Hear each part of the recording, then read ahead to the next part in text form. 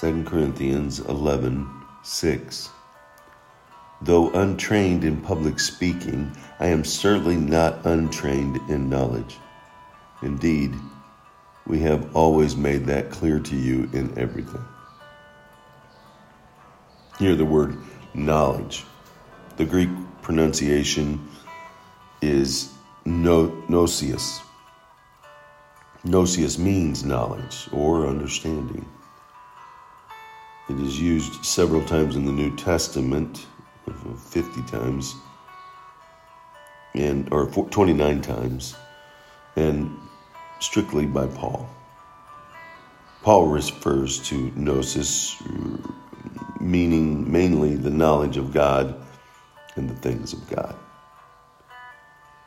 It is a key term for him in describing various aspects of salvation. Gnosis.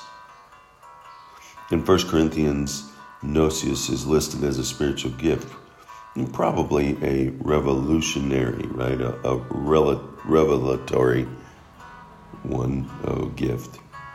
It's the revealing of God, a revealing of Christ. Through knowledge, we can become prideful, and we need to be careful. Knowledge is also essential for Christians to enjoy their liberty, knowing whose they are. Gnosis, in its positive sense, is never merely intellectual knowledge. It is experiential knowledge that changes a person's worldview and lifestyle. It's the experiential, right? That experience that we have through Jesus that changes us, that brings us to that understanding, that knowledge, that gnosis of Christ, and the desire to live for Him, to be reconciled to Him.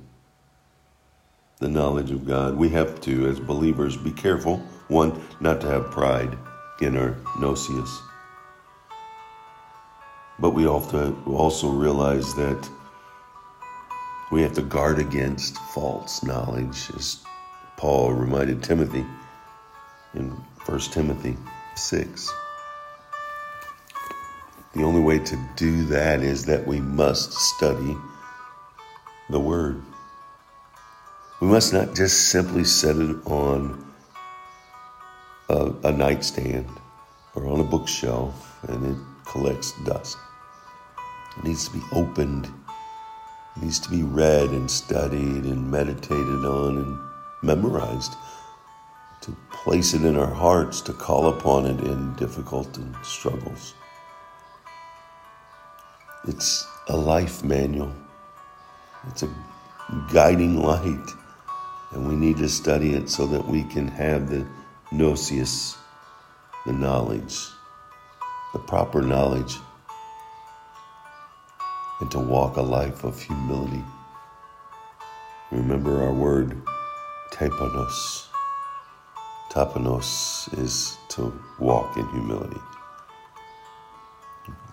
Jesus walked that, and through Him we can as well. But that takes knowing Him.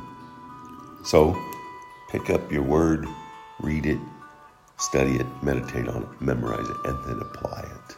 And watch it grip your life. Remember, Jesus loves you, and so do I. He did it. Let's do it.